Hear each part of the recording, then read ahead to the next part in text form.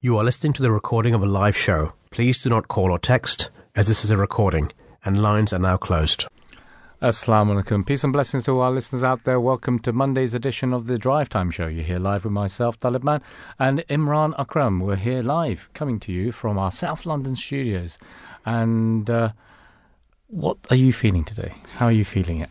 Good, alhamdulillah. Ready? All praise belong to God. And definitely, I think we have a sign of coming summers. So I'm very excited about summers and, all the flowers and, good weather. So I'm looking forward to the summers. Yeah, I think you jumped one season there. I think spring maybe. Oh, But Yes, I know sure, what you sure. mean, because Yeah.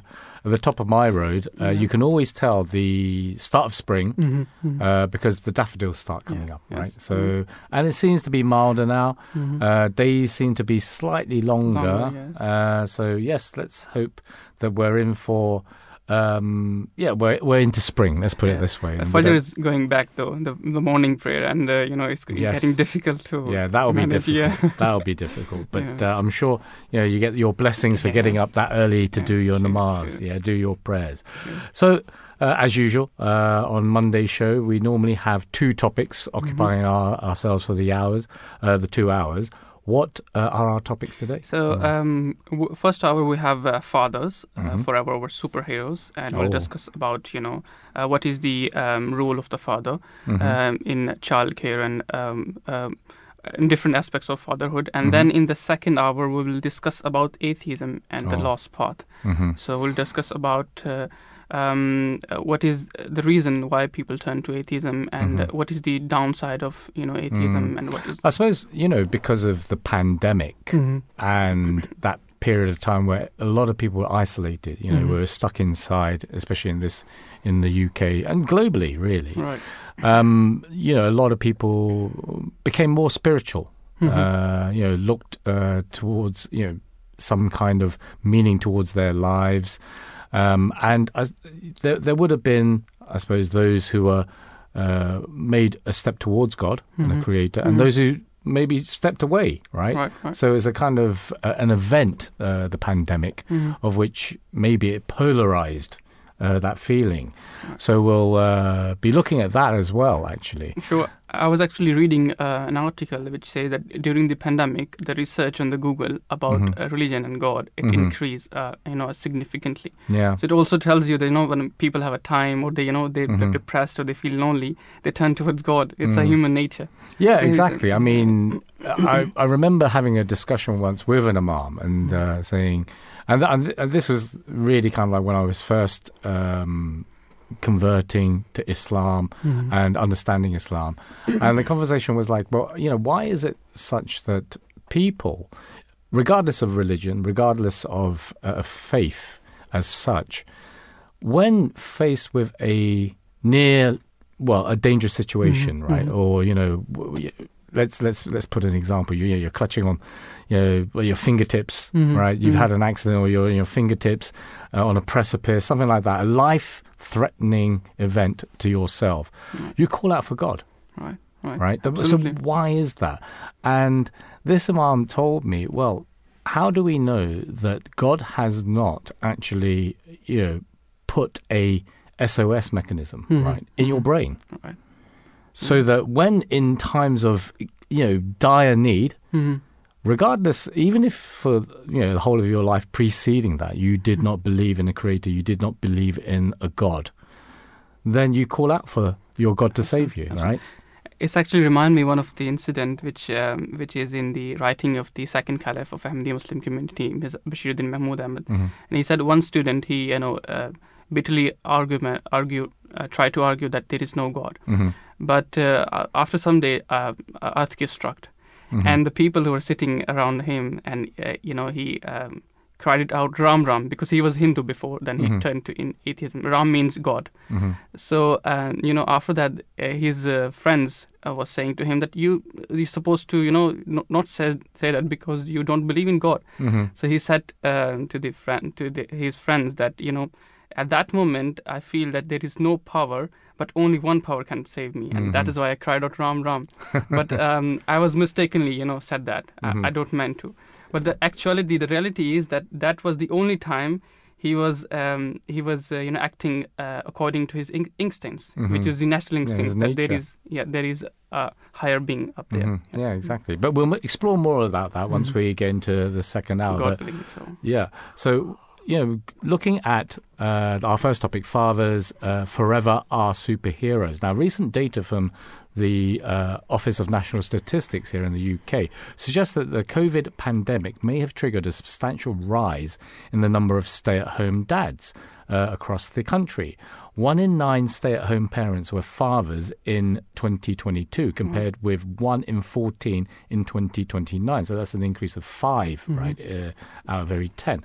The pandemic may also have accelerated a broader shift in the share of childcare that fathers are taking on. Figures suggest UK working fathers spent 65% of the time working mothers did on childcare in 2022, compared with 54% in 2014. So that's a shift, almost like 10%. Now, substantial disparities remain, of course. UK mothers still form most stay-at-home parents and are more likely than fathers, 35% compared with 6% to work part-time. Nevertheless, the increase in fathers' caregiving suggests that although mothers often took on a disproportionate share of lockdown childcare, the substantial extra time many fathers spent with their children may have prompted lasting shifts in our behaviour. Now, in the show today, we're going to I think what Imran had already said. We're going to focus on the role of fathers nowadays and the importance that Islam has given to fathers and parents as a whole in the upbringing of children. I mean, are there any sayings of the Holy Prophet, peace and blessings be upon him, regarding this, Imran? Sure. So there's actually Abu Darda, who's the companion of the Holy Prophet, peace and blessings of Allah be upon him. He said that the Holy Prophet ﷺ stated, "The father is the middle of the gates of paradise. So keep this gate, or lose it." So we usually hear that Islam emphasize that one should take care of mother, but this is not correct. Islam, it instruct its follower to take care of both parents, and as in this saying we can see, and there is another saying of the Holy Prophet, peace and blessings of Allah be upon him, that says the pleasure of Allah lies in the pleasure of father, and displeasure of Allah lies in the displeasure of father.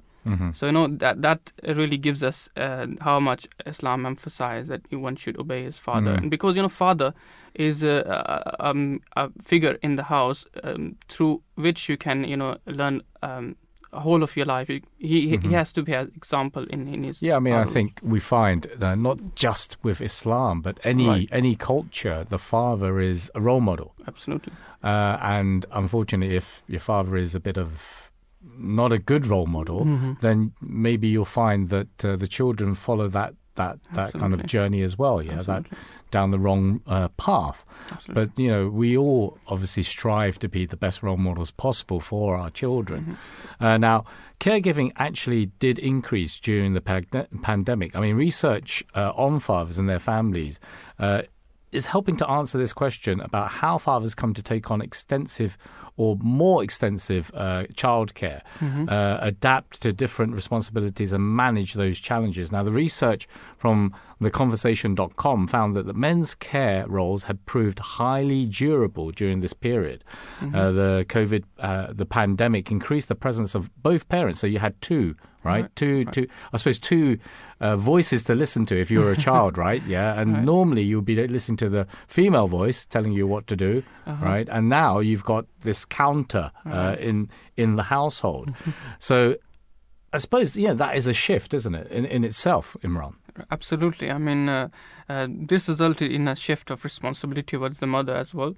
And however, father had also increased their caregiving responsibilities. And then pandemic caused a shift of sheer responsibility of caregiving. And in some cases, parents and fathers took on household duties, and some and house-schooling as well.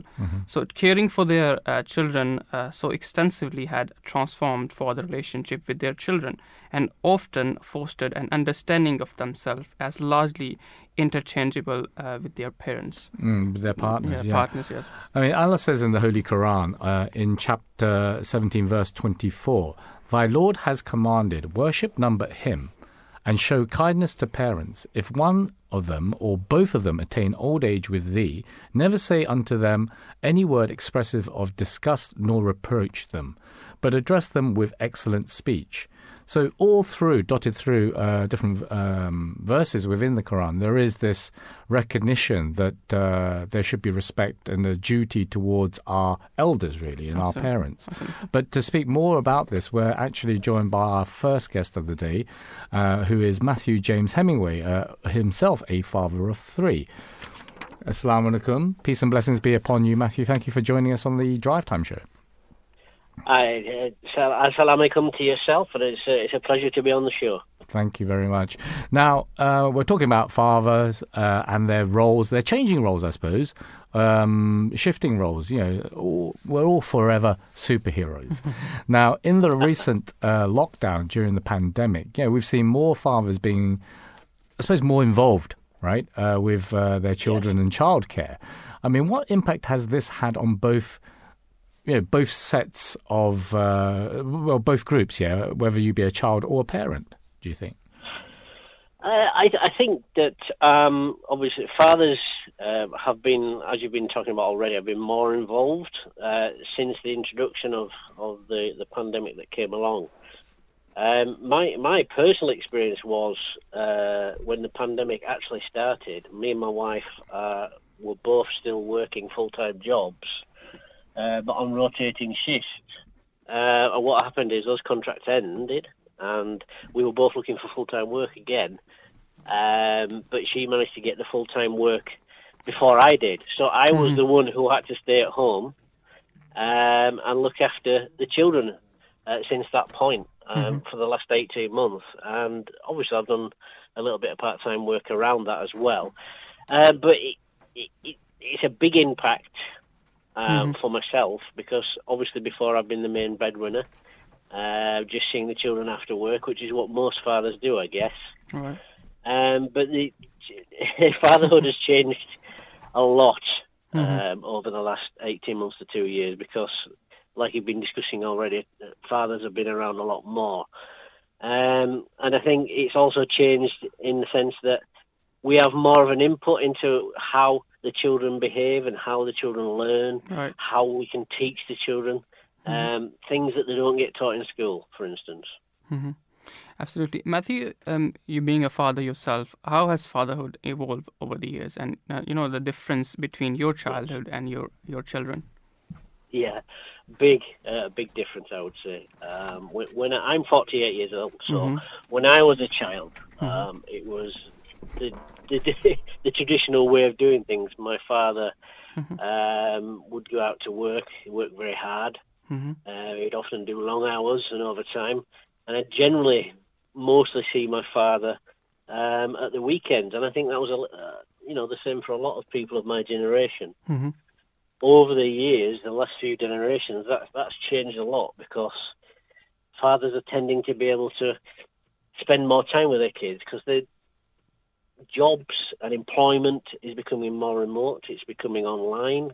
Fathers are tending to maybe still work full-time, but maybe from home. And a lot of people of this latest generation, maybe from sort of like mid-20s to mid-30s in age, are actually setting up their own businesses as well around their work. So eventually they no longer have to work anymore, and they just basically be...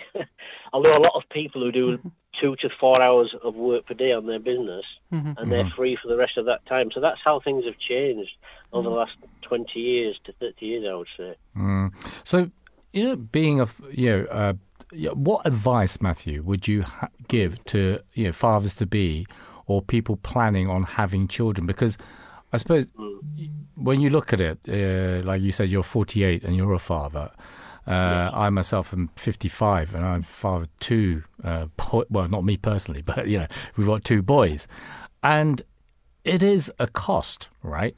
So, given the current circumstances that we find ourselves in the UK and this cost of living crisis, increase in mortgage rates, increase in bills, basically the whole cost of living has increased dramatically, not just if we're looking like in the last 5 years, because it has, but even in the last couple of years. So it has to be a consideration. I mean, what's your advice to those would-be fathers out there?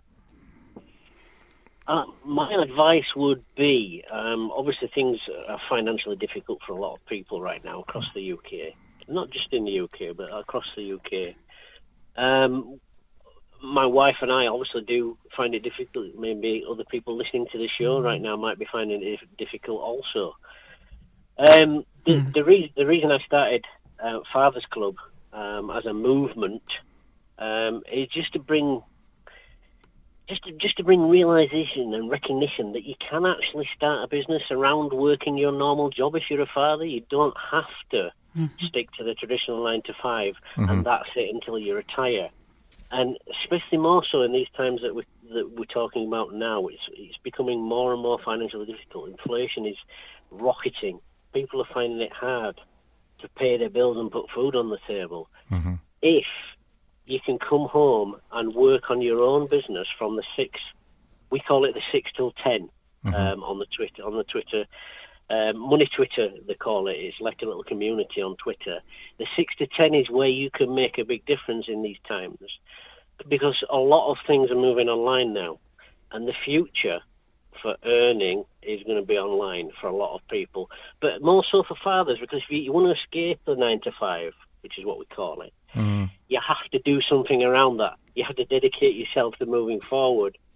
It's not like it used to be anymore, where you can just go to work Monday to Friday, bring home a weekly or a monthly salary and pay everything. Obviously you do that, you make sure you pay everything, but you're not, in these times, you're not going to have much left over. So you have to do something. And it is possible, because I look after my kids full-time during the week, which, as I said before, up until 2 years ago, I'd never done before. And it can be done. Men can do this. And I also work on my business. I build the socials. I'm building up other things as well on the side. So you can exercise. You can fit half an hour to 45 minutes exercise in per day.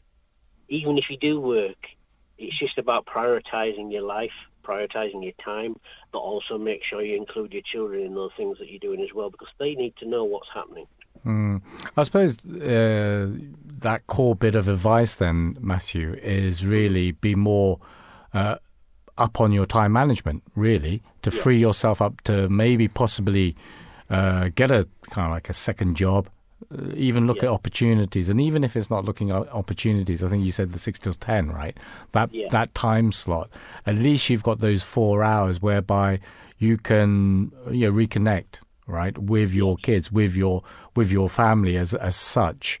And that's that kind of time I don't think money can actually buy, because it's something which, even when we've just touched on the subject regarding fathers and their increased, I suppose, face time, right, actual personal time with their kids and with their family because of the pandemic. I suppose that's for a lot of fathers who were brought up traditionally, like you say, had that model of going to work, doing the 9 to 5, coming home, being tired, not really kind of like interacting with the family, expecting a meal on the table, etc., etc. That's gone. I'm sure there's still those of us who are still kind of like think that is the normal model to kind of like carry on. But yeah, I think I'm agreeing with you in that sense as well, that model is well, I wouldn't say confined to history now, but it has to change. I mean, I actually personally know quite a lot of men that I've contacted with and I've got to know very well over on the Money Twitter side of things that are in the same position as me, not necessarily not working and looking after kids full time, but during lockdown and the pandemic, they realised that only one source of income is very, very dangerous. If you're a family man and you're a father and you've got children, it ran that point home that you really must have something else to fall back on. you need an emergency fund, you need some kind of passive income. If not one, maybe two.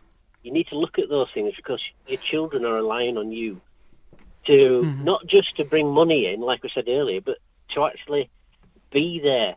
So if you can do that and you can set something up that allows you to free up more time so you can spend more time not just with your kids but with your wife or your partner as well, then this is what people are doing now. This is the way things are going that I've noticed, and that's what I'm trying to get the message out there. You don't have to stick to the traditional rules of life. Yeah.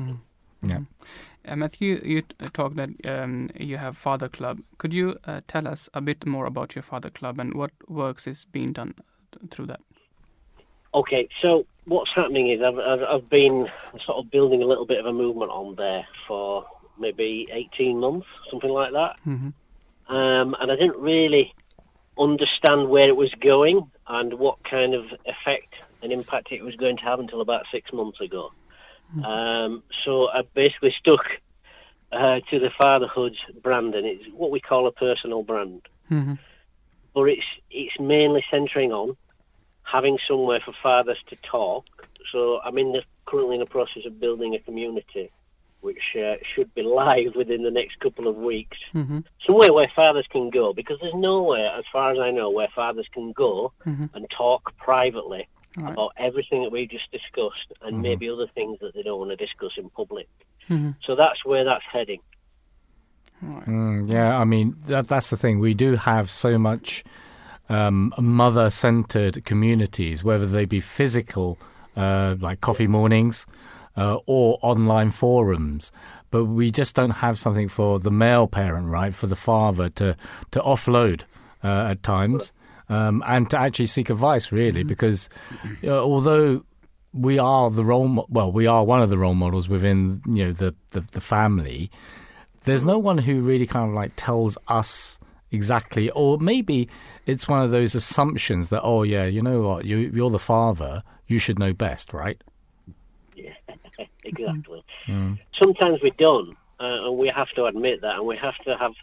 I think fathers need somewhere to go to have that point put across to them so that they realise maybe where they're going wrong, or maybe where they can improve, or maybe where they can get help from another father that maybe has experienced what they're going through and knows the outcomes.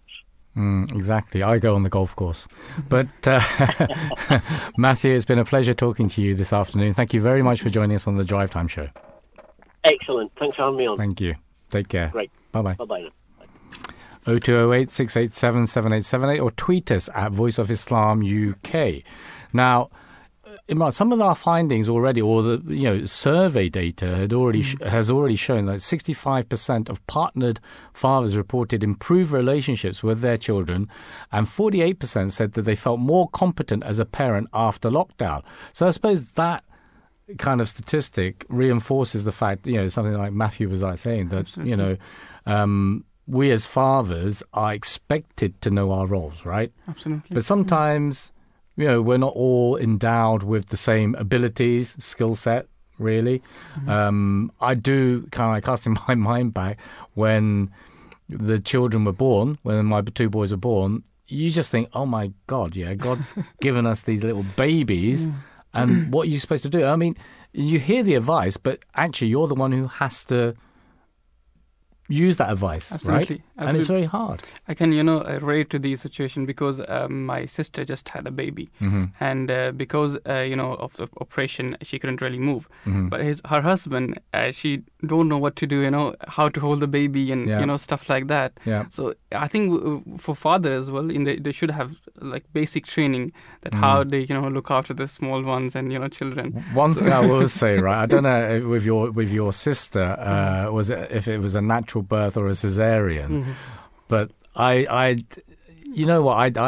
my twin boys came by cesarean, elective cesarean. Oh, you have twins? I don't know that. Yeah, and it was a numbing experience, I've got to say, right? Because obviously my wife didn't see what was happening. I was the other side of the screen seeing everything happen. And I don't regret having made that choice, but it was quite a what shall I say? Nerve-wracking. It was nerve-wracking. I was just, the blood drained from my foot, my body almost, yeah. But then, to see effectively see the, what she was going through, my wife that is, and then to see these little feet being pulled out of her stomach, and then hearing the cries of the boys was just amazing moment as well, right? True. So these are the things that I suppose is part and parcel of being a father. But that no one tells you, right? Yeah, that, no one tells you. That's true. Keep calm, have a cup of tea, don't worry, you'll be okay. But no one really tells you that. Absolutely. Or maybe they tell you that, but it's not really enough to prepare you for the experience of itself. Absolutely. I mean, effective forms, in terms of parental supervision, let's say, right, and caregiving. I mean, what else did the study tell us regarding that? So a study also, showed that fathers giving care's role were not, without challenges or limitation, as we talking before. And difficulties, that persist over the years include a tendency for mothers to lead on parental decision-making, and nurseries, schools and other institutions preferring to communicate with mother, very mother-centered societies, as we were talking before. And fathers also found it difficult to integrate with mother-centered communities of parents, and their gender, continued to be a barrier at times, with the mother, sometimes regarded as the default caregiver. And there are many obstacles to enabling more fathers to share childcare, at least equally with their partners, or to ease the challenges for families. And effective forms of parental leave that allow fathers to be highly involved from the start are essential, particularly given what our research shows about how role can persist once established. So regarding this, the Prophet's wife, Hazrat Aisha, may Allah be pleased with her, stated that I did not see anyone who more resembled the Messenger of Allah, peace and blessings of Allah be upon him, in the manner of speaking than Fatima, his daughter. And when she came to him, he stood up for her, made her welcome, kissed her, and had her sit in his place. And when the Prophet, peace and blessings of Allah be upon him, came to her, she stood up for him, took his hand, made him welcome, kissed him, and made him sit in her place. And Hazrat Aisha, the wife of the Holy Prophet ﷺ, narrates that she came to him during his last illness, and he greeted her and kissed her. So, this is the relationship, this is the father and child relationship should be. Should be, yeah. Should be, yes. Yeah. And in terms, if we look at, for instance, one of the saddest things is for a parent to outlive their child, Right. Child loss. And, the trials which are actually attached to, someone's child, is immense, really. Yeah, And sometimes, what happens is that one's children become so dear to one that they can take on the guise of a partner with God. Right. And this is very unfortunate. Now, some people become atheists, infidels, or faithless due to their children. Due to the loss of their children, I should say, right? Some follow their children into Christianity for the sake of their children. They become Christians. Some children die very young and become the cause of the suspension of their parents' faith. And, I can share this now because it's a trial, you could say. Because it's happened to us as well, right? We lost a third child, and he was only 8 weeks old. And this is a long time ago now. And I look back at the experience, and yes, just what I've just set out to the listeners there. You feel that this is a trial, and you feel that you've lost your faith at one point because, you think, well, why has God taken my son? Why me? Right? Why me, right? But if it were not for my faith and, my family, I don't think I would be here today. Really, because it's such a heavy blow to you, right, to lose a child.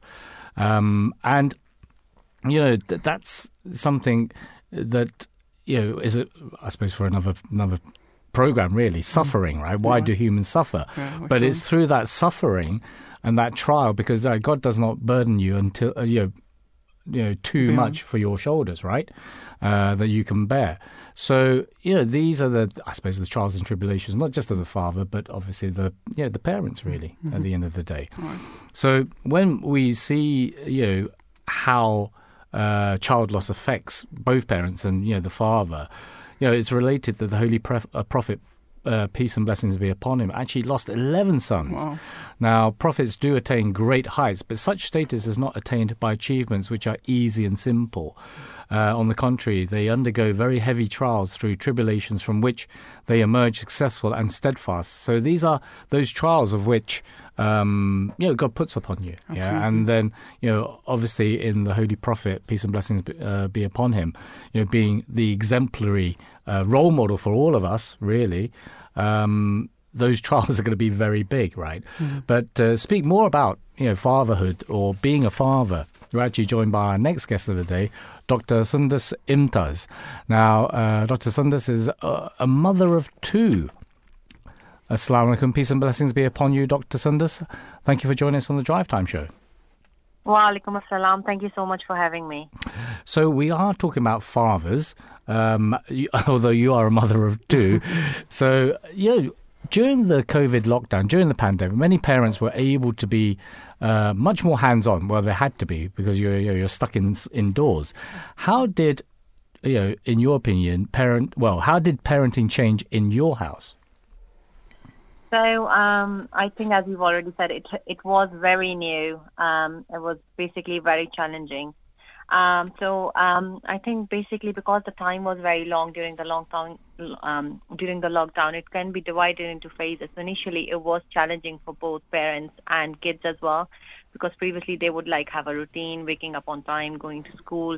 But that routine to some extent was disrupted, though my daughter's school, they were basically doing online classes. But even then, parents in our household, we basically had to take up a bit of a role and the responsibility of the teacher.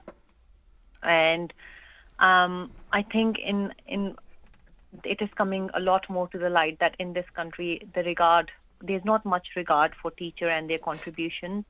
But I think during lockdown, we came to know how much hard work teachers put into providing for educational needs of our children. So I think becoming educationally more involved with their learning. Also, I think becoming more patient as well, previously, because you will be spending a little bit time with your kids. So you will somehow manage to be all right with them, but spending a whole day for quite a few months was emotionally not only challenging for parents, but also for children. So I think did you? Can I just ask, Dr. Sundus, did your husband, right? Was he mainly? I mean, were you both out of the house? Say, for instance, pre-COVID. How much interaction or how much time did your husband have, with the kids prior to that? I mean, was it more of a shock to his system, COVID? So I think I've been very blessed in that regard. So when my daughter, who's the eldest, she's 7 years old now. When she was born, I went back to work when she was 3 months old. And my husband at that stage, it was basically back in 2015, he decided to do a home-based job so that at least one parent is spending a bit of time with the child, so at least one of us is there. And he has been basically doing a home-based job for a very long time. So he has been actually more involved with our kids than I have. So I think he is so much better at doing things than I am. So he's very patient with both the children. He will listen to them first before actually having an emotional outburst or shouting at them. Okay. So, I understand that. I fully get that. Yeah. So he would also tell me that basically they are obviously not as emotional mature as we are, but sometimes it's very easy to forget that and be like, oh, why don't you understand what I'm trying to tell you that? Yeah, it's natural, isn't it? Yeah, so I think it was more of a learning for me than for him, because he's actually very good in that regard. He's very patient. He's very slow with kids. He'll give them time to just compose themselves if they're having an emotional breakdown, or if they're just upset about they made a mistake in something that they've done. He's actually a very good listener, so he will show more interest into like what they have to say, because obviously my youngest is 3 years old, so he's learning new words and new things, and he basically gets very intrigued, like somebody's talking, so he would like to contribute towards that conversation rather than talking over children. So when he's basically doing all these things, the kids are also unconsciously learning those traits. And then obviously things like the spiritual side, the kids got more involved, and like many minor things like talking about charity, the problem with the providing for the food banks, how people are suffering, talking to kids like what COVID has done all around the world, talking to them about like how it has impacted other people's lives, how we should be grateful to God and give back. So I think there were quite a few things that changed our parenting style. My daughter is basically, it's so good to see that in her, that every time she goes to school now, she makes a prayer for her safety, for everyone's safety. And if she's having some difficulty, she'll be like, "Mom, I'll make a dua." Right. So Dr. Sundar, being a daughter yourself, and now seeing the father of your children, do you agree with this statement, "Fathers forever over superheroes"? Yeah, so I absolutely agree with that. I think as girls we see like a rescuer or a savior in our fathers, and I think it's a very important thing to basically set that bar very high for your girls, because I think we live in a society where we set the bar so low that especially after they get married, when men do bare minimum, they expect to be applauded for that, or they want to be appreciated for that. But I think if fathers are doing or what they should be doing, and they're doing that, they actually basically set the bar very high for their children. They know like this is normal, this is how it should be, and this is what they basically look up for when they actually move on to into the next chapter of their lives. So finally, Dr. Sundar, I mean, what little gem of advice would you have to give to would-be fathers in terms of parenting and the challenge that it actually presents? So I think it's very important for men to realize that it's a blessing to start with. Allah Mia thought that you are capable enough and gave you this blessing. There are so many people out there who basically would die to have a child, but for some or other reason they are unable to. So there are so many couples struggling to have kids. If Allah Mia has given you this blessing, then please be grateful for it. To be more involved, because you are not doing it as a favor to your partner or your wife. You are the father of that child. So it's as much as your child as it is your wife. And always remember that you are basically a team. So if one is lacking behind, then you have to step up. There might be days when you're lacking behind and your partner would stay up. So you basically get what you give. There's no I in team. Yeah. Exactly. Well, Dr. Sundar Sali, thank you very much for joining us this afternoon on the Drive Time Show. Thank you so much. Thank you. Have a good day. 0208 687 7878 or tweet us at Voice of Islam UK. And in fact, we have a listener calling in. I think it's Atta. Peace and blessings be upon you, Atta. Thank you for calling in. Assalamu alaikum. How are you guys? All good? Yeah, not too bad. And so, what's your comment? What do you think, right? We're talking about fathers and being superheroes. Yeah. What would you think is the hardest task for a father nowadays? So basically, the reason why I wanted to be a part of this call is to inspire others, because my wife is in a wheelchair, and we've had a daughter. She's 1 year old now, alhamdulillah. And when she was born, I left my job. So I've been a dad and a mom for a year. So I just wanted to say, obviously, it's very hard to be a mom. But what I've learned is that dad can do so much as well. And a lot of the times, society thinks that men cannot do what women do, which is true. But dads can do so much. we are just getting used to the fact and the idea that if people say dads cannot do a lot, we start to settle that idea into our minds. But it's not true, because in this 1 year, I've had a lot of experiences where I've learned so much how to do stuff with my daughter, for my daughter. So Atta, can I just jump in there? So what do you think is, for you yourself, right, has changed so much? Is it just like the skill set that you've had to improve upon, like whether it be cooking, cleaning, those household chores, or is it more of a kind of like psychological thing that you've had to improve upon?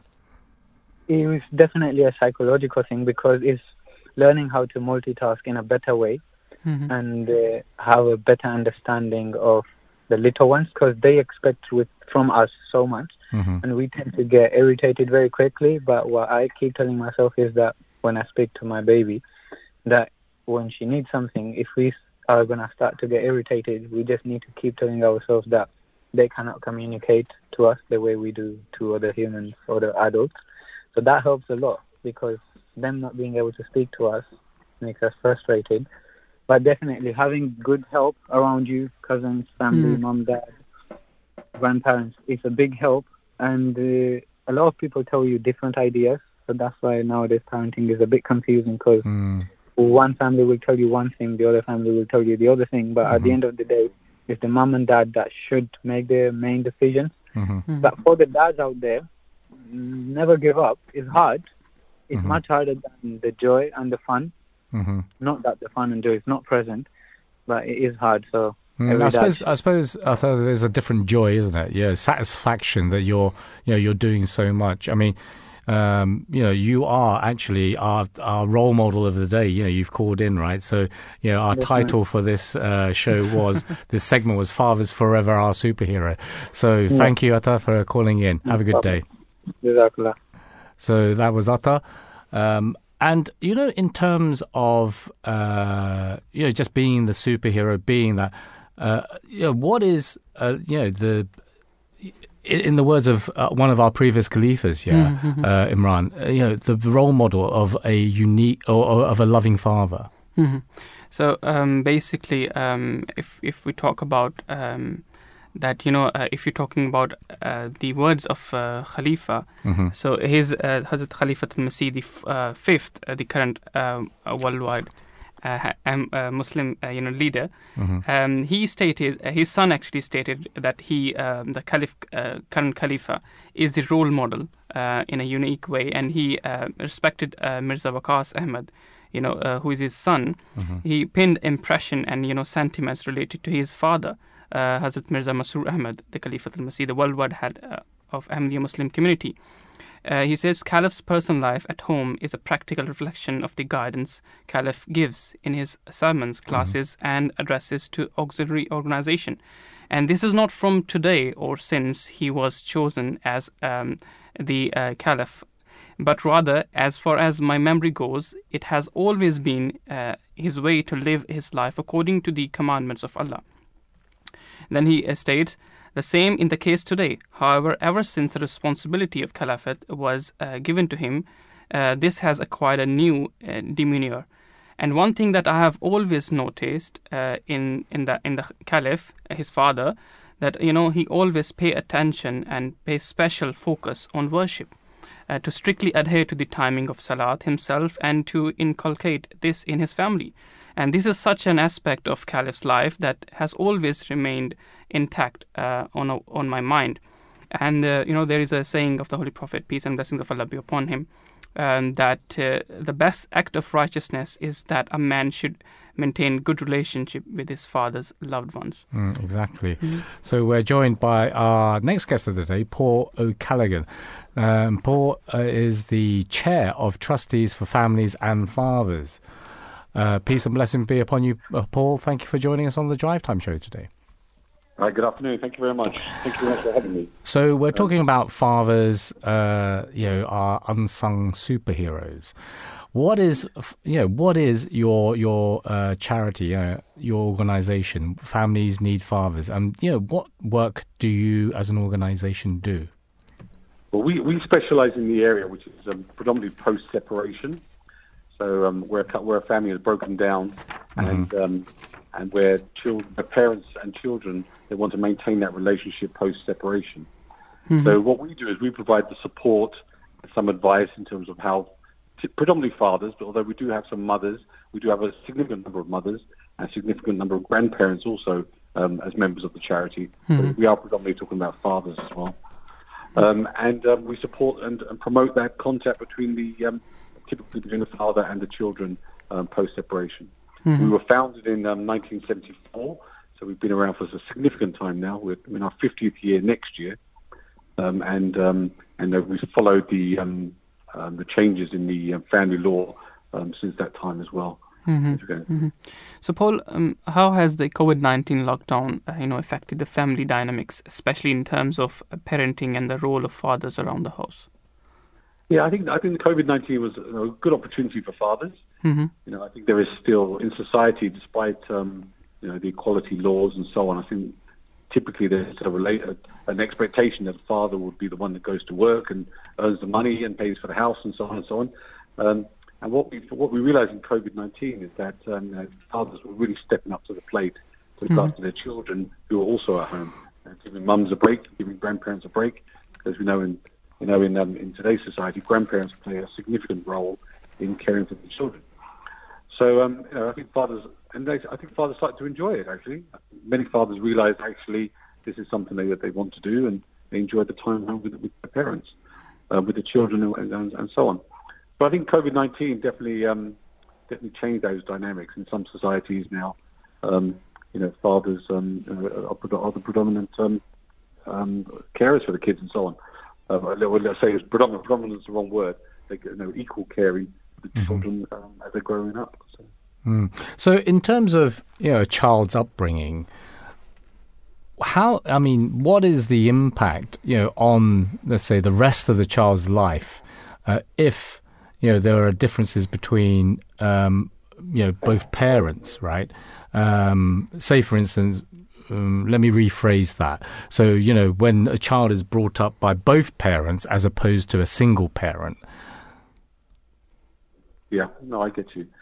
I think it depends on the family dynamic, and it also depends greatly on the extended family as well. So where there are some couples who can separate, and can co-parent very well and very, very positively for the children. Unfortunately, at the moment, we have something like 110,000 children stuck inside family court. Wow. And it's just a huge number. And it's these battles have a huge emotional turmoil on the children. So, and typically, unfortunately, there's a significant breakdown in the relationship between fathers and their children post-separation. And that can lead to everything. It can lead to the crime we're seeing on the streets at the moment. I think I don't know the exact statistics, but I'm sure it's more than 80% of men in prison come from a single-parent household.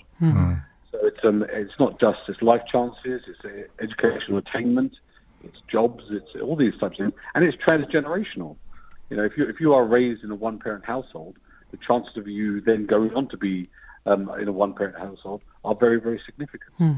And so for the children, the life chances of a separated family, let me say, it's not so much they're separated; it's they don't co-parent in a positive way. Yeah.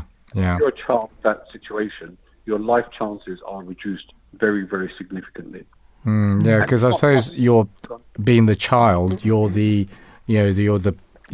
meat inside the sandwich, really, and Absolutely. it's an unfortunate position to be in.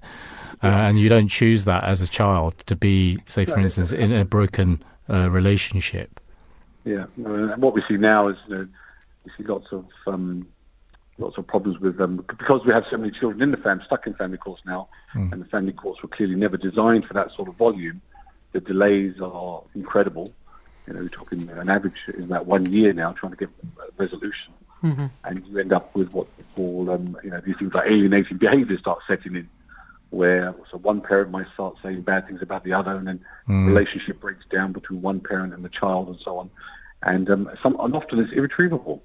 We have to wait till the child gets much older, and then sort of has an awakening. Actually, I want to go and see my mum, or I want to go and see my dad, and find out exactly what went on. So So very unfortunate. Turmoil on the children and on their parents as well, and on extended families, aunts, uncles, cousins, and so on.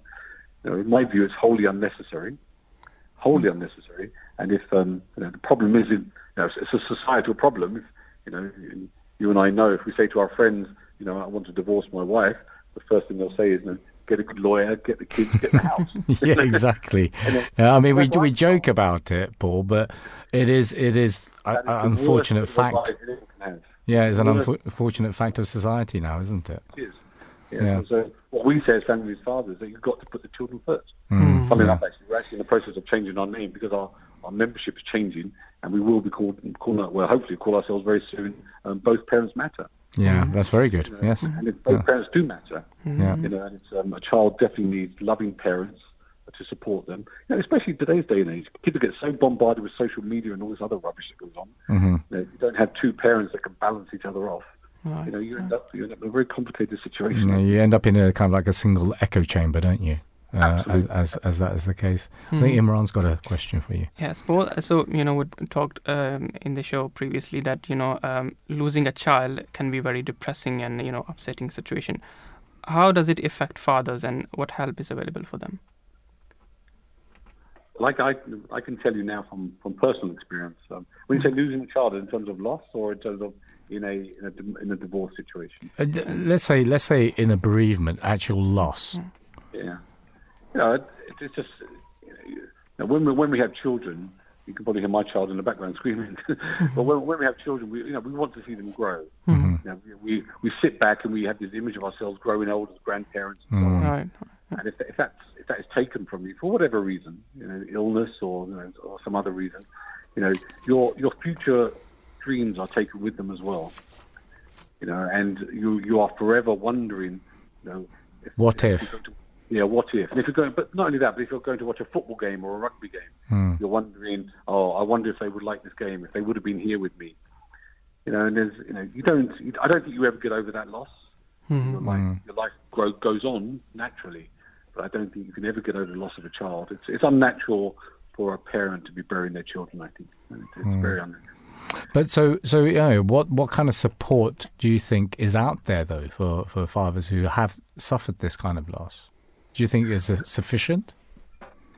I think fathers, it's a difficult one. I mean, the loss of a bereavement, I think fathers typically are supposed to just accept it and be strong for the family, be strong for other siblings, other children, and be strong for their partner.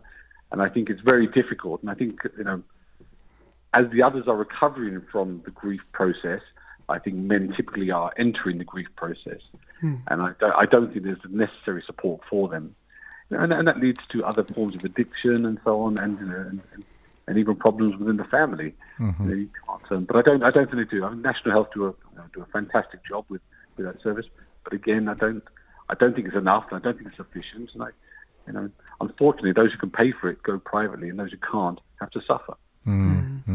Another unfortunate fact of the society that we live in. I think fathers typically will rely on extended family. I know without a bereavement, I know what they call alienation is like we call it a living bereavement. We turn to family quite a lot. We at Families Need Fathers, we run support groups. We have a dedicated helpline and those sort of things. If I can give you that number, actually, it's 0300 363. 0300 363. Correct, yeah. Excellent. And that's a confidential, free of charge helpline for anything, any of these types of issues that we're discussing now. Excellent. Well, Paul, it's been a pleasure speaking to you this afternoon. Thank you for joining us on the Drive Time Show. It's a pleasure. No, thank you very much. Thank you very much for having us. Thank you. Have a good day. Bye-bye. 0208 687 7878 or tweet us at Voice of Islam UK. And I believe, Imran, we've got an Instagram story whereby we asked, actual question, 3 things a father needs to have. Have we had any replies regarding that? Yeah, sure. So Faiza, she replied that patience, leadership, and lots of love, obviously, these. And then another person replied that strength, love, time for family, and other guy said, leadership skills. So I think all of these points are really very important. And I like to quote of the hadith and saying of the Holy Prophet, peace and blessings of Allah be upon him, which I like really much. And, once a man complained to the Holy Prophet, peace and blessings of Allah be upon him, about his father who took his belonging, whenever he liked. The Messenger of Allah called for his father, who was a very old man, and asked him the details of the matter. So the father said, O Messenger of Allah, a time was when my son was weak and helpless and barehanded, while I had a strength and wealth. I never, hesitated to give him my belongings, whenever he needed them. Today I am weak and barehanded, while he is rich, and now he keeps his belonging from me. Hearing this, tears came to the eyes of the Holy Prophet, peace and blessings of Allah be upon him, and he said to the son, you and your belongings belong to your father. You and your belongings belong to your father. So I think this can sum up all of the things. You know what, Imran? Yeah. You're totally right, because I've not come across this the saying of the Holy Prophet, peace and blessings be upon him. But I will be relating this to both my sons tonight. It's actually a very very good prayer as well that Holy Quran taught us to the children, that the children can ask to their parents, and that praise is Rabbi irhamhuma kama rabbayani sagira. The translation is, my Lord, have mercy on them even as they nourished me in my childhood. So that we should, the children should, try to make these prayers on a daily basis. But I suppose, children don't see that, do they? Yeah, they don't have the benefit of time and age, and I suppose with age does come some kind of modicum of wisdom. I think when I was I went to Jamia, so then I realized that how important parents are in your life, especially your mom and your dad. Right. And then I realized that your all of the daily things your mom done it without knowing that you have to do this and you have to wash your clothes, prepare meals. Then I realized the importance of mother and father. Yeah. And then I really prayed for both of my parents. Yeah, it's when when you're bereft of those things, clean clothes, food in your belly, and shelter, lodging, then you realize, well, how did that happen for the best part of my earlier years? My parents. And you give praise. But I mean, I suppose in conclusion, since the pandemic, fathers have increased their share of caring for children as a whole, and this has fostered actually better relationships with their children and the family as such.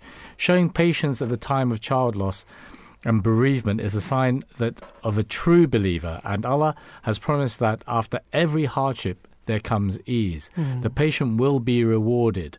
His Holiness Hazrat Mirza Masroor Ahmad, head of the worldwide Ahmadiyya Muslim community, is a father and a role model of which we should all take heed, really. So that brings us to the end of the first hour. Here is the news, I should say. You are listening to the recording of a live show. Please do not call or text, as this is a recording, and lines are now closed. Peace and blessings to all our listeners out there. Welcome back to Monday's edition of the Drive Time Show. You're here live with myself, Talib Mat, Imam Imran Akram. And in the first hour, we looked at the role of the father, the superhero, the unsung superhero. So now we're looking in our second hour at atheism. Those who have, they've titled this A Lost Path, but I would retitle it, I suppose, as Those Who Have Lost the Path, maybe, right? Yeah. Lost the faith. Probably. Yeah, something like that. But I suppose, if you're an atheist, in your mind, you haven't lost, right? True, you haven't lost your way because, you don't think that there is that way. Absolutely. But I think for atheists, I haven't, really come across some atheists, but I maybe once or twice. But they really believe that this is the life we're going to have, and they don't really. But you see that the crux of atheism is that you can't prove the existence of God with any tangible means. You see, there's no scientific proof. I'm actually laying the foundations for an audio clip that the previous Khalifa has answered, right? As refuting the claim of atheism. But that is the core argument against the belief in a creator, the belief in a God. is that there is no tangible evidence. Okay. For me personally, as a believer, I think it is very easy to believe that someone has created this universe, full of stars, sun and moon and the vegetation. And everything in this planet is working in harmony. For me, it's a natural thing to believe that there should be a creator. I don't know. For me, it's easy, but for the atheists, I must think that it's hard to think that But I suppose one of the simplest arguments to refute atheism is that everything an atheist would live in the world that we live in, right? Right. So we see things like we're in the studio. I'm seeing a mic. I'm seeing a mouse, a computer, etc., etc. These material things.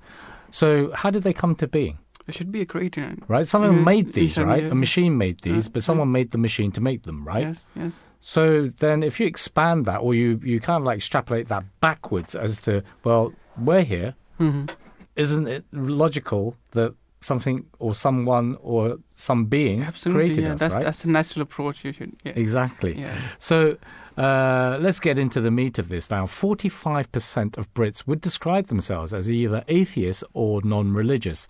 And this is according to new data from Statistica's Global Consumer Survey. Faith is an important part of any believer's daily life, providing comfort, guidance when needed. Atheists, on the other hand, are left to rely just solely on themselves, which often results in feelings of isolation. Now, religion relies on faith more so than objective reasoning or scientific credibility. So that's what we're talking about, the tangibility of it, right? Right. This point is often forgotten when debating around the importance of religion. When faith is forgotten, confusion is created due to the conflicting claims of different religions, which can also result in atheism. Due to such reasons, a lack of good representation, people, especially the young people, resort to atheism, believing that religion is out of touch under modern day or in the modern day context. Right. Now, the Holy Quran urges the importance of faith and states, "And whosoever obeys Allah and his messenger and fears Allah and takes him as a shield for protection, it is they who will be successful." That was verse 53 in chapter 24. I mean, what is the importance of faith to us? So faith is undoubtedly, a major part of our lives, as logic and reason only takes you so far. Without faith in anything, we would be unable to convince ourselves to carry out individual actions. In a world full of difficulties and unavoidable suffering, faith allows us to remain strong due to its positive outlook towards the world. And we are able to, sympathize and learn from such events. Faith also serves as a motive. And as life can feel sometimes pointless, at times, especially for atheists, religion provides guidance on how to lead our lives, and upon acting, how to lead our lives, and upon acting, we can encourage other as well. So I was reading an article, especially that says that Gen Z are more likely to be depressed than their previous generation. And a study basically find that 13 to 25 years of old people. This study is actually a Springtide Research Institute. It suggests that spirituality could be part of the remedy of the people get depressed and anxiety, and religion and spirituality can aid youth mental health crisis. So I think faith and the religion can really play an important part of one's life. Then faith is, born of hope and the knowledge that things will get better. Even outside of religion, it is part of our daily lives.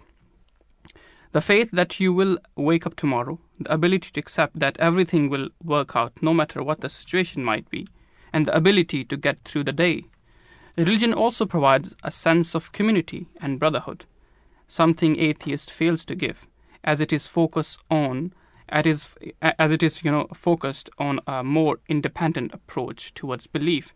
And faith has a positive impact on mental health overall due to the many benefits that peace and comfort in religion can provide, along with the guidance from religious teachings providing a sense of purpose in life. So, for example, if you believe in a religion, it really, gives you the purpose of the life. In the case of Islam, so Islam is an Arabic word which means that obedience and peace.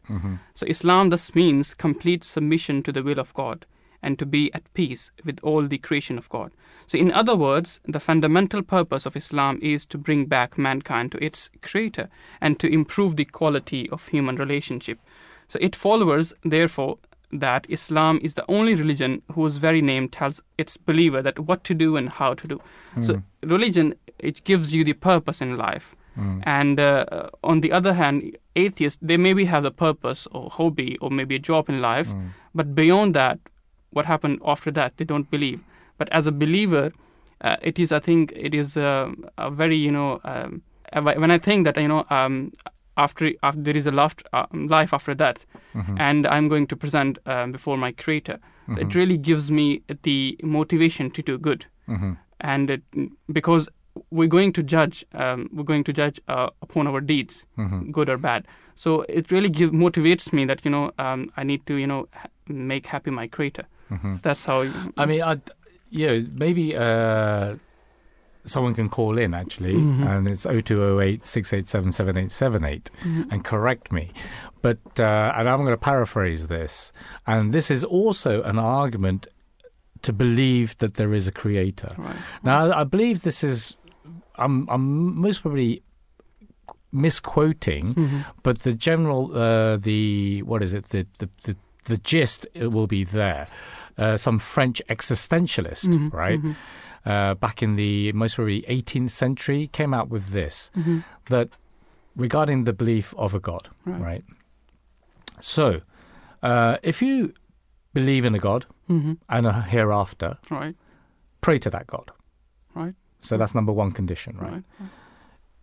If there is no God, still pray to that God because you don't know, right? Out of precaution, right. Yeah. If there is actually no God, what have you wasted? Nothing, right? You've wasted it. Now, if there is a God and you haven't prayed to that God, then you're going to hell.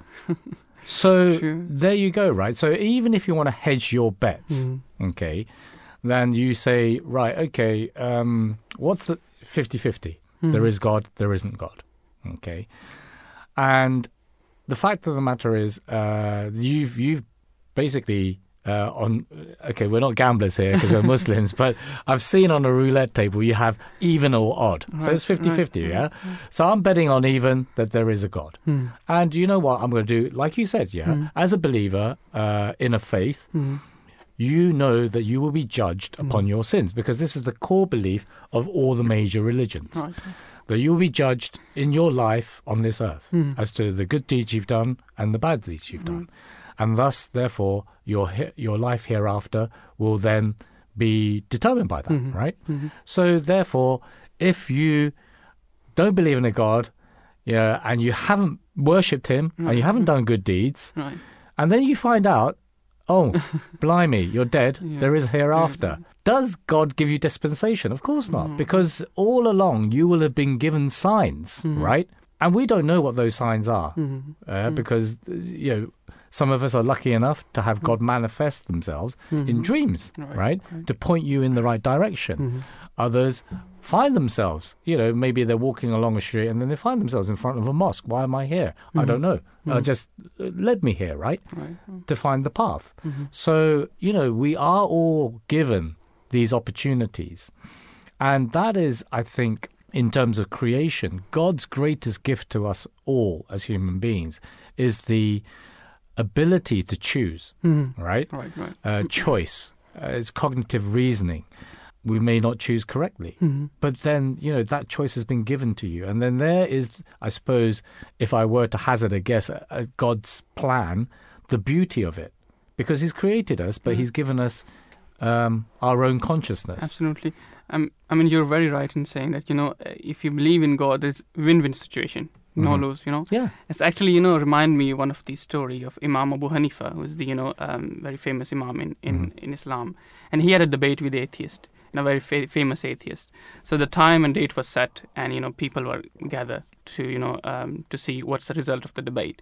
And the atheist was present there, and everyone was waiting for Imam Abu Hanifa to come, but he didn't show up. And the time was passing, and people were waiting. And atheist, he starts saying that, is that your Imam? You said he's a very knowledgeable person and stuff like that. Mm-hmm. But at the end, after a very long time, he showed up, and he said to the atheist, I'm very sorry that I'm late. Will you forgive me if I told you the reason? He said, yes, sure. What's the reason? Mm-hmm. So that when I was coming to the debate, there's a river, big river, and I had to cross this river, but there was no ship. And I was waiting, and suddenly what happened was that there was a tree, and it suddenly cut down by itself, mm-hmm. and made into the logs, and then that logs become into the planks, and then mm-hmm. planks somehow become the ship, mm-hmm. and then the ship, there was no sailor, but the ship automatically come to me, and I, mm-hmm. Crossed the river, somehow, and then that ship, leave me on the other side of the river and mm-hmm. vanished. So the atheist laughed, is that you're a knowledgeable person?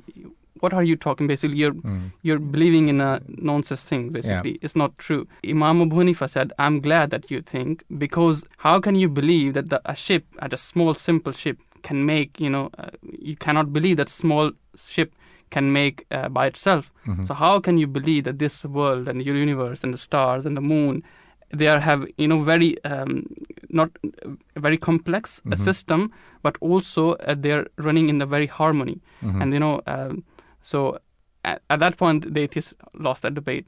So the moral of the story is that yeah, exactly. You can see, I mean, for all our listeners out there, what Imran's saying is beautifully illustrated. Mm-hmm. The I suppose the flaw in an atheist argument is that actually is about creation, right? Mm. But the problem, I suppose, or not the problem, that one of the stumbling blocks that atheists have with faith and the belief in a creator is the representation of religion. Mm-hmm. Now, religion is given an oversimplified representation in the media, with often no critique or analysis of what is being said.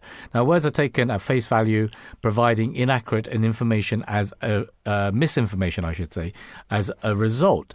Media often focuses heavily on portrayals of religious stereotypes, aiming to highlight the negative aspects of to extremism regularly.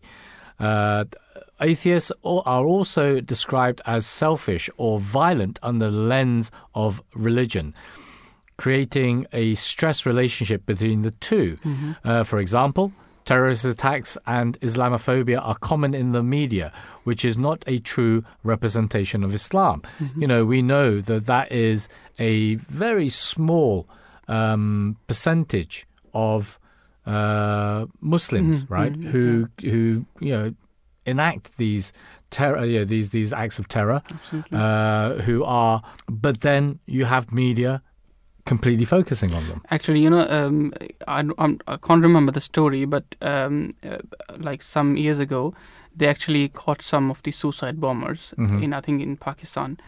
And they asked them, to read the kalma, which is the fundamental, base of the Declaration of Faith. Declaration of Faith. And they don't know that Declaration of Faith. But if you ask them, they said that we're going to do, jihad and stuff, all these kind of stuff. Mm-hmm. But actually, these guys nothing to do with religion. They're just after money or maybe the whatever. And I think, your point is very valid, right? That this is the misrepresentation of religion. Okay. Whereas a true religion is about faith. Mm-hmm. It's not about politics. Absolutely. And unfortunately, if we look at human history throughout the ages, it's been politics. If you look historically at the Crusades, in Christian history, right. When the Spanish Crusades went to South America, they went with the guise of converting, the indigenous populations to Christianity. But ultimately, it was to fill themselves, with gold, right? And the same, in all the subcontinents. That is the unfortunate thing. So you need to actually separate that which is political and that which is true religion. Absolutely. But to speak more regarding atheism, we're joined by Imam Rabib Mirza. Assalamu alaikum. Peace and blessings be upon you, Imam Rabib. Wa alaikum salam. Peace be upon you and peace be upon all of our listeners. And thank you for once again having me. Yes. Always a pleasure, never a chore. My first question for this, because we're talking about atheism here, right? Now, faith is an important part of our lives. Whether religious or not, how do faith and belief give us the motivation to achieve a happier, more successful life? Well, fundamentally, I would actually like to present one verse of the Holy Quran that sums up this question in a very beautiful nutshell. The Holy Quran states that Allah bi dhikrillahi tatma'innul qulub, that it is in the remembrance of God Almighty that the hearts find content. And belief and faith, they are deeply correlated to contentment as well. Because we see that, let's say someone is extremely wealthy or is living a luxurious life, but sometimes they don't have that contentment that a poor person who is a true believer, believes in God Almighty has. Now, nowadays we are witnessing that there are certain, singers, certain actors that have committed suicide because they've had some sort of miserable experiences in their life. I mean, we see it all the time, don't we, Imam Rabib? Absolutely. These I shouldn't say filthy, but amazingly rich people, these celebrities, in the end, kind of like, their lives, committing suicide, having drug overdoses, whatever it may be. And you would have thought, well, obviously, money isn't the answer then. Absolutely. And that's why even the first caliph of the Ahmadiyya Muslim community, he's even said that if you study and research the lives of the prophets and saints, you will never see that they ever committed suicide. Right. Even though that they had to undergo extreme trials and tribulations, yet because they had that deep relationship with God Almighty, they always remained content. Of course, being human beings, there were difficulties that they faced. But as I mentioned at the start, that if a person has a relationship with God Almighty, firm belief and firm faith in God Almighty, that will grant him that contentment, and that is actually the benefit of faith and belief. Imam Rabib, atheists are often subjected to feelings of isolation in the modern scientific world. Now, how important are the community and the brotherhood offered by religion in combating these issues? Well, this is also something very interesting. The religion of Islam in particular, it gives emphasis and lays emphasis on congregation. And that's why even we see that not only 5 times a day we congregate in the mosque, but even on the occasions of Eid, the celebrations of Eid, we have 2 celebrations of Eid. One that is celebrated at the end of the holy month of Ramadan after fasting, and then there's another one that's celebrated after around 2 months. And within these congregations, it is actually being scientifically proven now, and there's many articles about this, that when people get together, this is a way of eradicating loneliness and ultimately eradicating mental health issues. Right. So if a person comes to such gatherings, of course, what is the consequence going to be? The consequence is that they're going to meet their friends, they are going to meet their family members, they are going to talk to one another. And even if they're not going to talk to one another, at least just by looking at someone else or just giving them a smile, as the Holy Prophet, peace and blessings of Allah be upon him, the Holy Founder of Islam, has mentioned that even giving someone a smile is is a form of charity, is a form of almsgiving.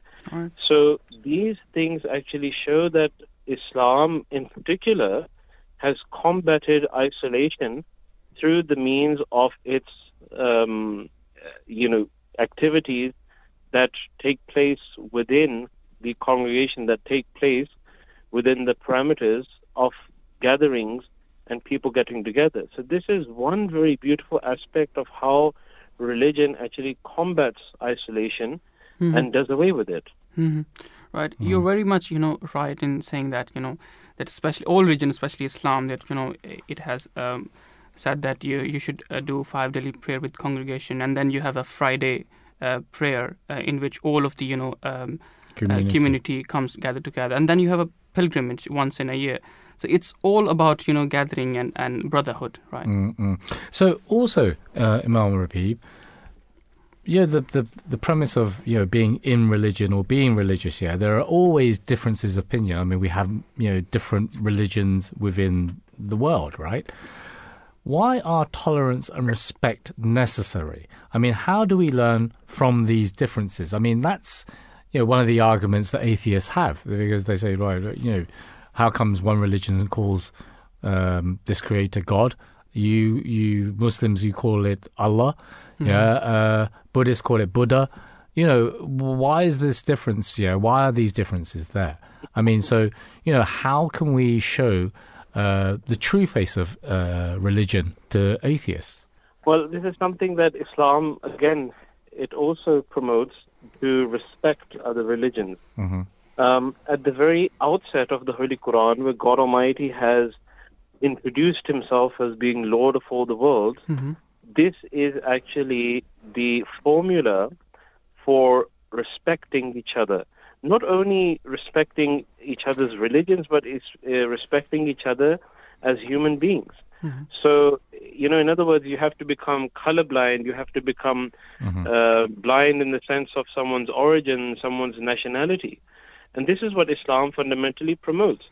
If God Almighty is master of all of the worlds, or is Lord of all of the worlds, then that means that no particular people have superiority over another. And this is what we are witnessing. I mean, it's so unfortunate that we are living in the 21st century and still we are facing racism.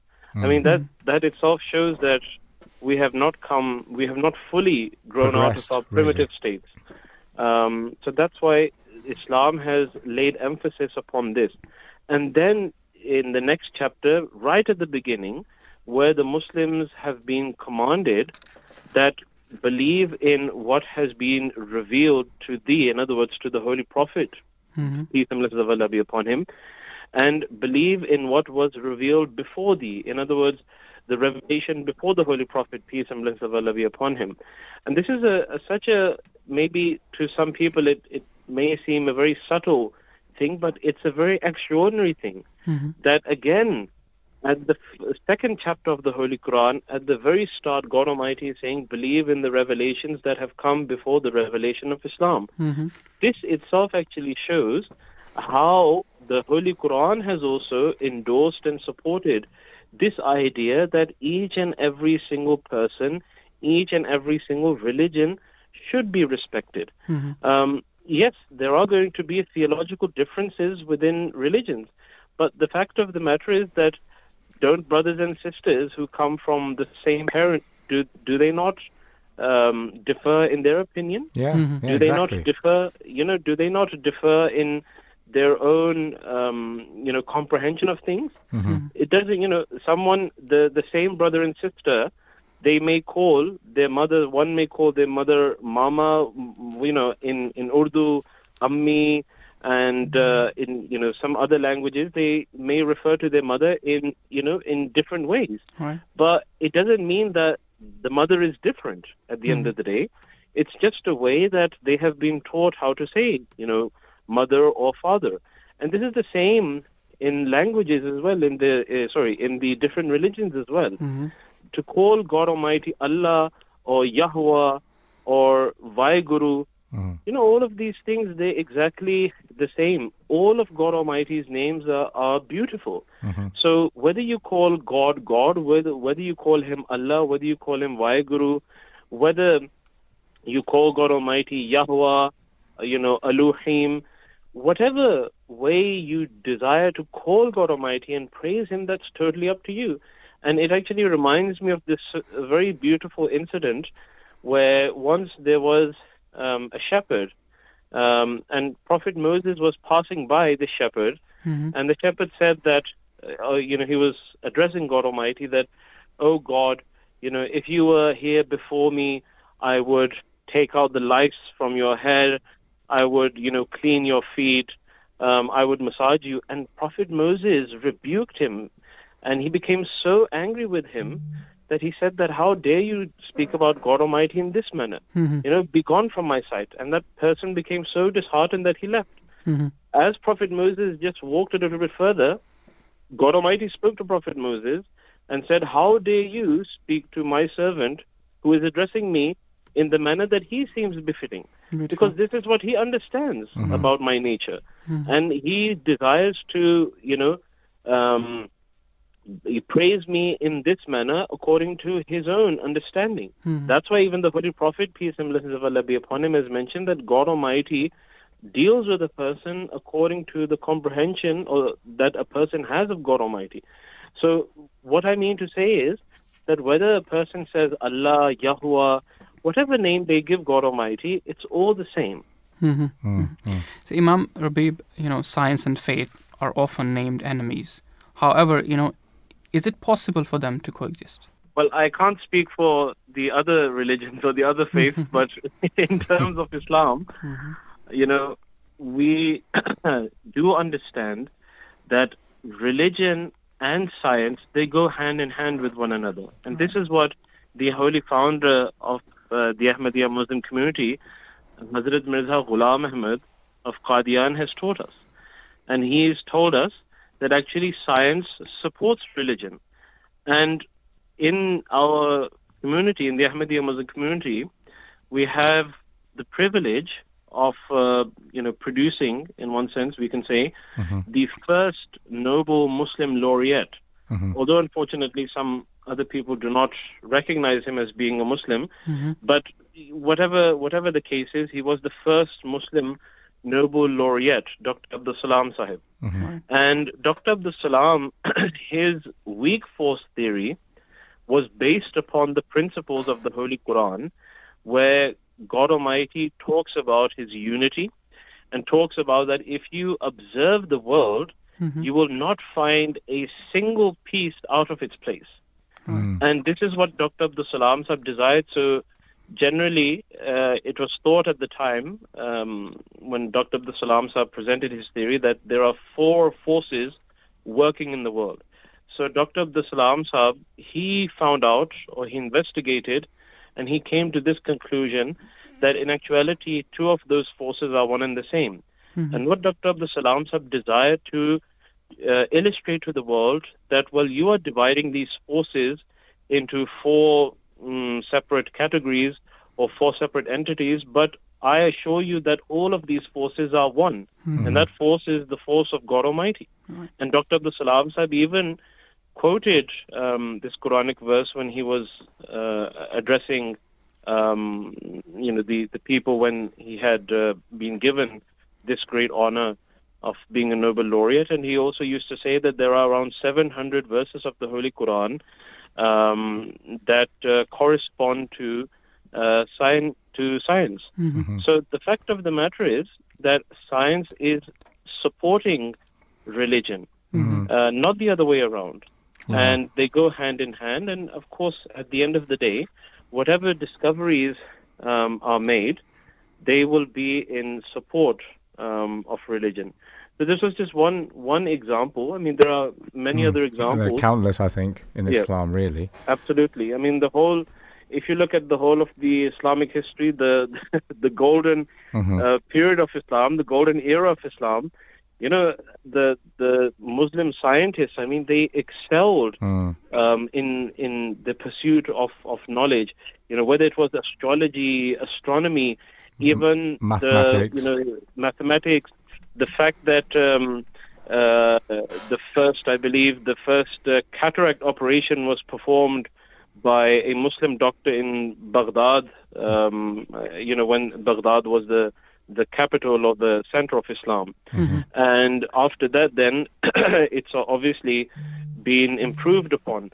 But, how did they manage to, do that procedure? Of course, it was due to their research and due to their scientific research.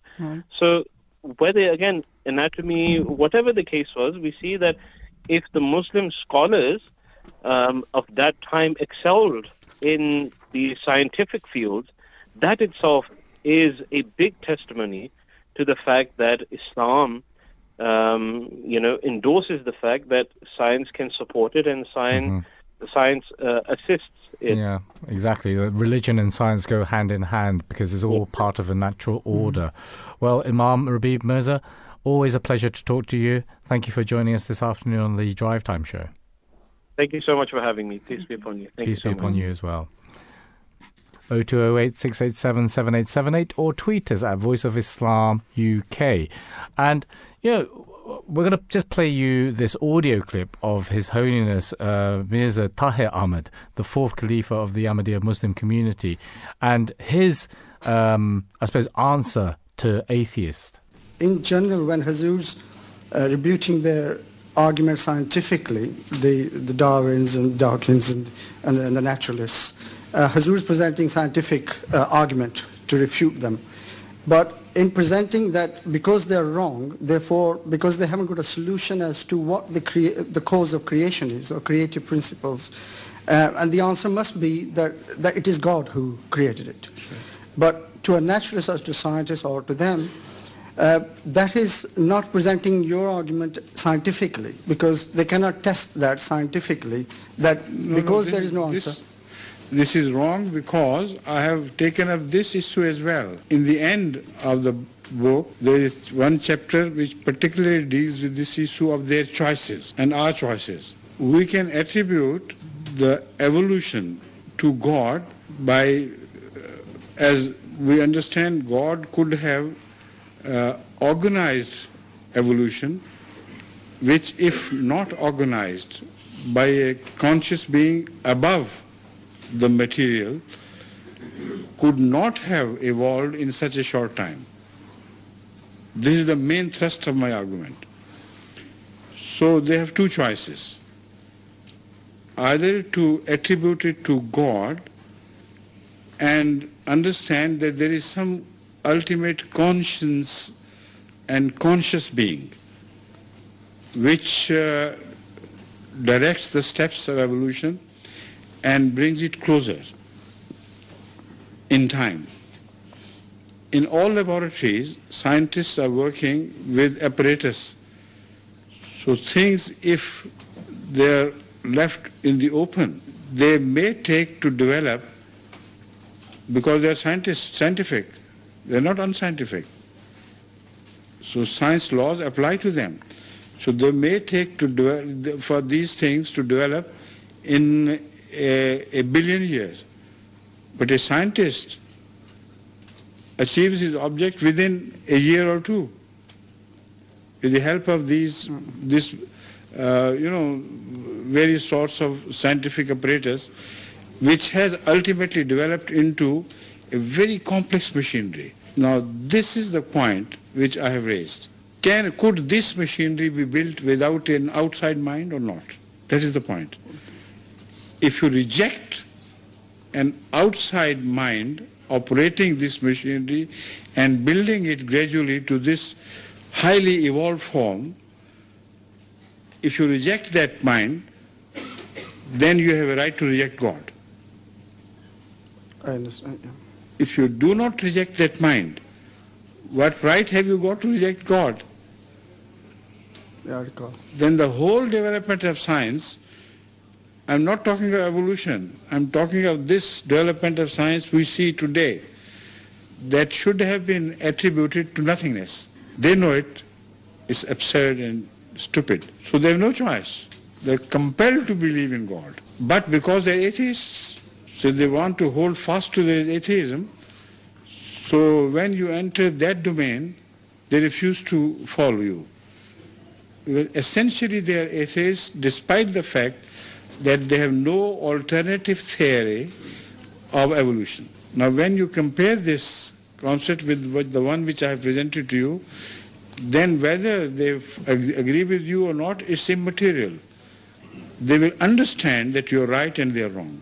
Science could not have developed without an operative mind to such amazing achievements which boggle the human mind. But evolution is far more complex than this. And they say it happened automatically. Yes. Now you know? Yes, yes. Thank you. Assalamu alaikum, peace and blessings to our listeners out there. Welcome back to the Drive Time Show. So those were the dulcet tones of the fourth Khalifa of the Ahmadiyya Muslim community, Mirza Tahir Ahmad. And, you know, when we look at science and religion, Imran, you know, science and religion both have different approaches. And like we spoke with earlier on with Imam Rabib, the importance lies in coexisting. Right. It's, you know, that there isn't a battle of who is right, who is wrong, right?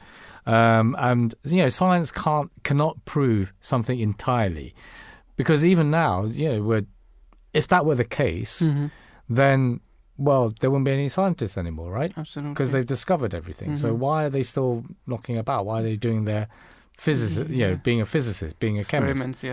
Because it's still an evolving field right, of science, right?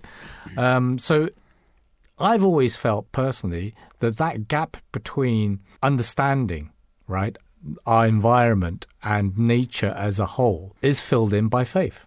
Absolutely. I mean, as Imam Rabib Mirza said, you know, that faith and science, religion and science goes hand in hand.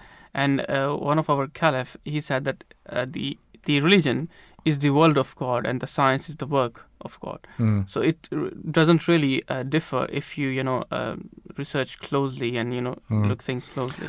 And, you know, we are obviously, you know, being on the Voice of Islam and the Drive Time Show, very Islam-centric. Right. Yeah, we're viewing things through the prism of Islam and being, you know, Muslims.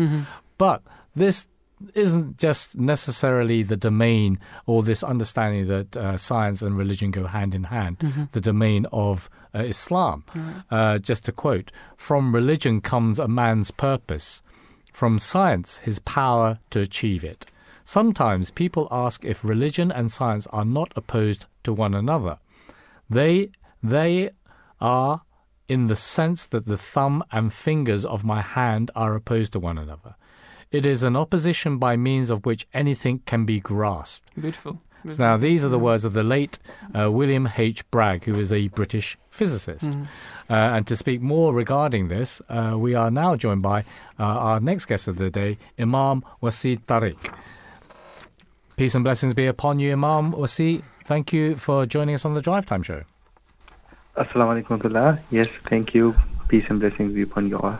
So we're talking about atheism today.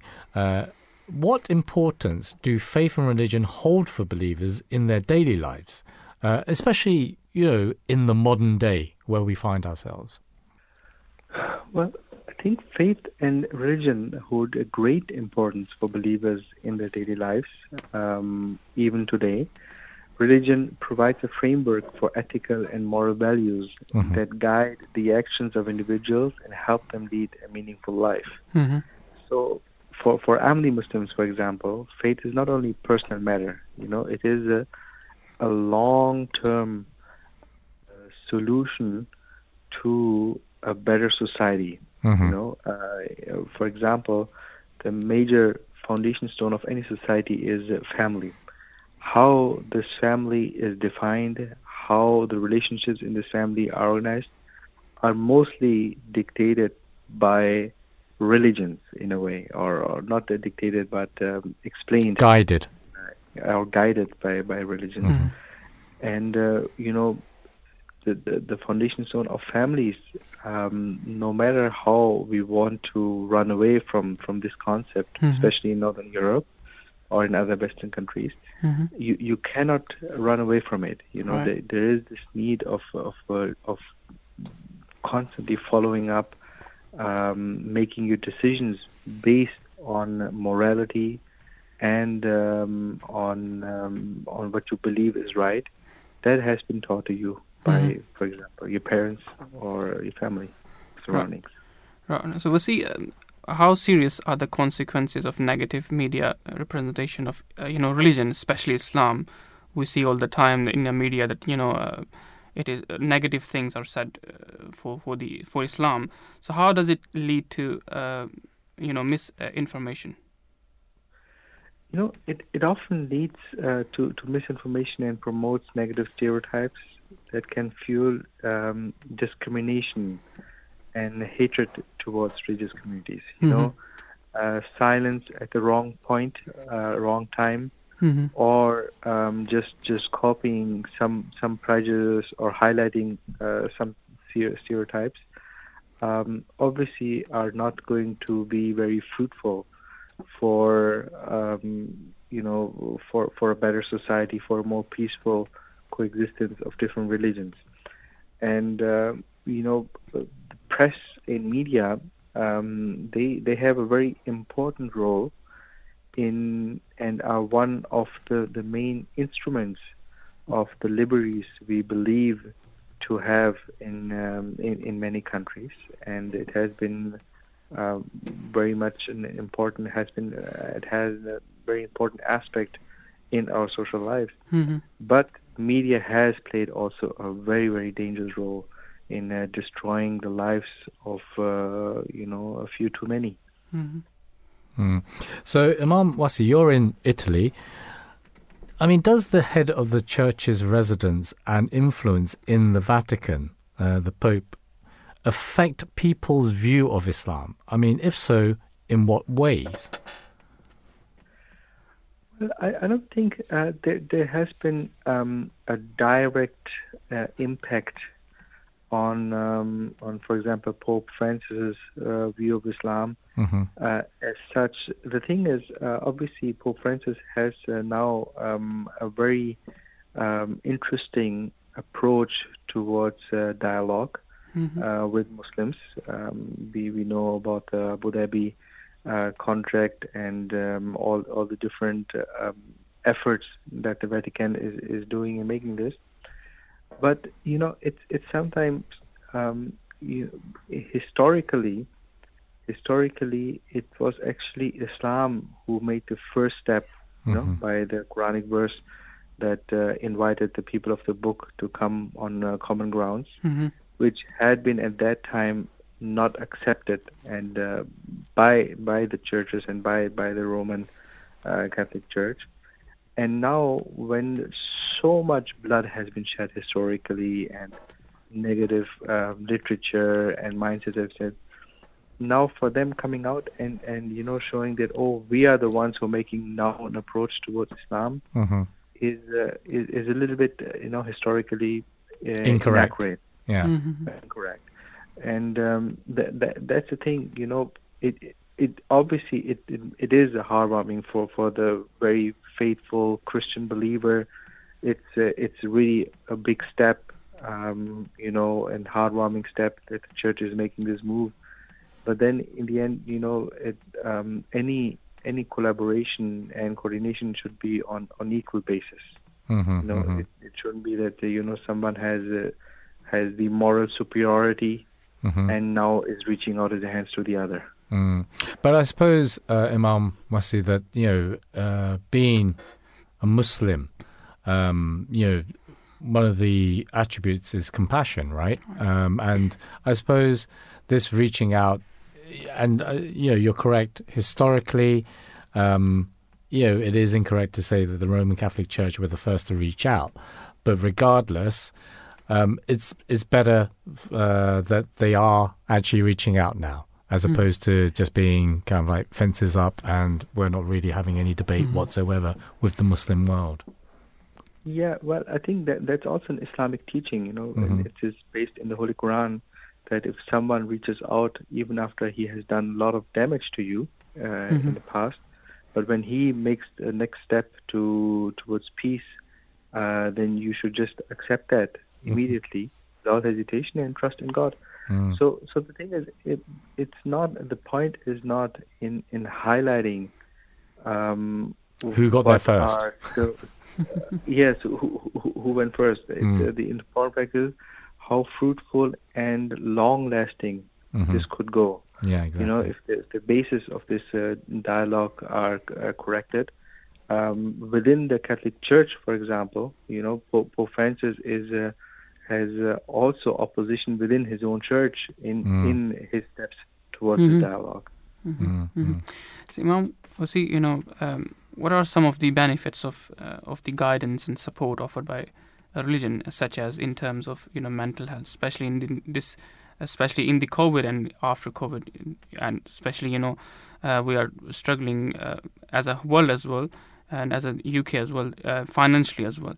So, what are the benefit of religion and the guidance which it provides? Religious communities as such, from a more organizative perspective, can provide a support network for individuals going through difficult times, offering comfort, guidance, and encouragement. Additionally, the emphasis on charity and community service in many religious traditions can provide individuals with a sense of fulfillment and purpose, leading to greater overall well-being.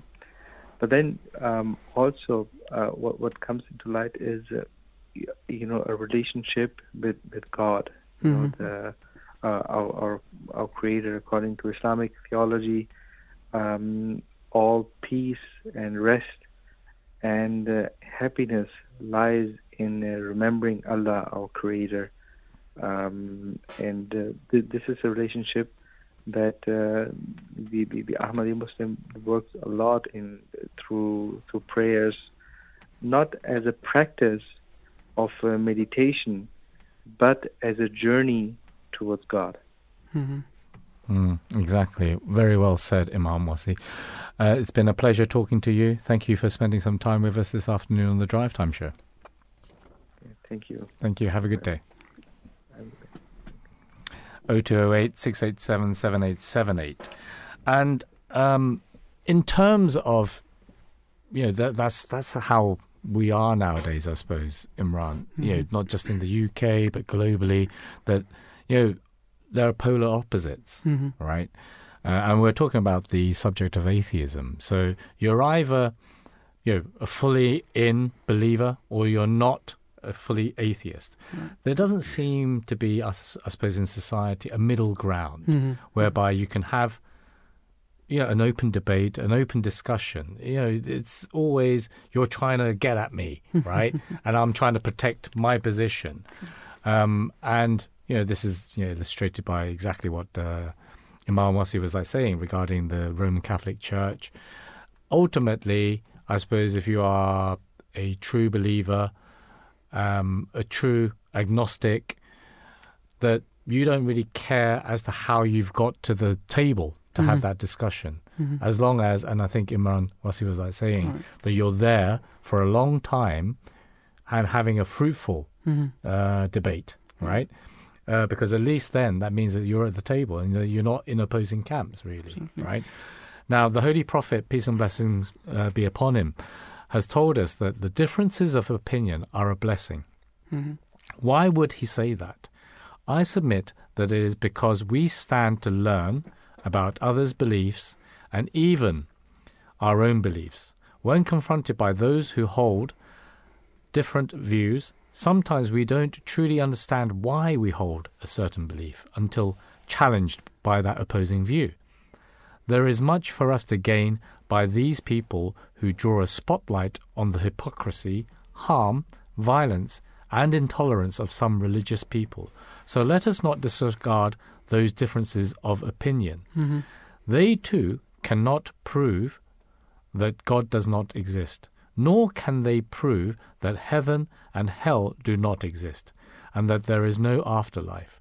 After beginning with logic, they then have to go on faith. This is how humans are built. Reason and logic can get us to a point, and then the rest is put on faith. Now, this is an extract out of Atheism, the Biggest Challenge of Our Times and Its Remedies by Haris Rahman Zafir. So, in that statement, we see I suppose, the simplicity of it all, right? That ultimately, where we are in our lives in terms of science will only get us there to a certain point. And then it is, you have those expressions, Imran, a leap of faith, blind faith, yeah? And it is, I suppose, true, because it's not blindness in the sense that, right, okay, I don't care, I'm just going to believe in it regardless. And, I think you were relating earlier on when we were talking about the misrepresentation of religion and some jihadists, we'll call them, right? Or what they believe to be Muslims in Pakistan, when asked to actually, and this is one of the pillars of Islam, right, is to have the declaration of faith, right? And they didn't even know what that was. So this is the questioning. So, if you are a true believer, whatever religion, right, you understand your articles of faith. True, yeah? Absolutely. And then thereby, when questioned upon them, you are that defender. Absolutely, right? Yes. So just to elaborate on this point, you talked about common ground between the people who are religious and the atheist. So I was reading an extract from the writing of the second caliph, and I thought, why not should I present that extract, writing in the show. And actually he's commenting on one of the verses of the Holy Quran, through which you can, if you have a sincere heart and if you believe that there is a God, through this method you can find a true God. So there is a verse of the Holy Quran that, and for those who strive in our path, we will surely guide them in our ways. So the Arabic is وَالَّذِينَ جَاهَدُوا فِينَا لَنَهْدِيَنَّهُمْ سُبُلَنَا. And on commenting this verse, the second head of the second caliph of Ahmadi Muslim community, he states, hence if in the hearts of some people there is a sincere desire to discover the truth, they ought to fall prostrate before God in prayers with full fervor and beseech him in the following terms: O God, if indeed you exist, and if, as those who believe in you say, then you are possessed of infinitive power, then have mercy on me and guide me to yourself, and fill my heart with faith and belief, so that I may not be left deprived. Azur states, if someone adopts this course with a pure heart for at least 40 days, then no matter which religion or community that individual belongs to, maybe he can be atheist, Azur states, the Lord of all the worlds will certainly guide them, and they will quickly see God manifest in his existence in a manner that will cleanse the filth of doubt and suspicion from the heart. It is quite clear that there can be no deception in this method of finding a resolution. Exactly. So through prayer, through prayer. I mean, in the direst situations, instead of logic, it is faith and comfort. It is faith and the comfort it provides us that helps people hold on to hold on to hope and survive in those dire circumstances. I mean, the Quran, the Holy Quran says, he who believes in Allah and the last day, and he who fears Allah, he will make for him a way out. So this is chapter 65, verse 3. And, with that, we end Monday's Drive Time show. Big thanks to our producers, Zainab Fatima, Sona Atwal, and Baria Nasir. A big thank you to my co-host, Imam Imran Akram, and also to our backroom staff. In there today, our stalwart, our rock, Habib. So, and myself, thank you, all our listeners. This was Monday's Drive Time show.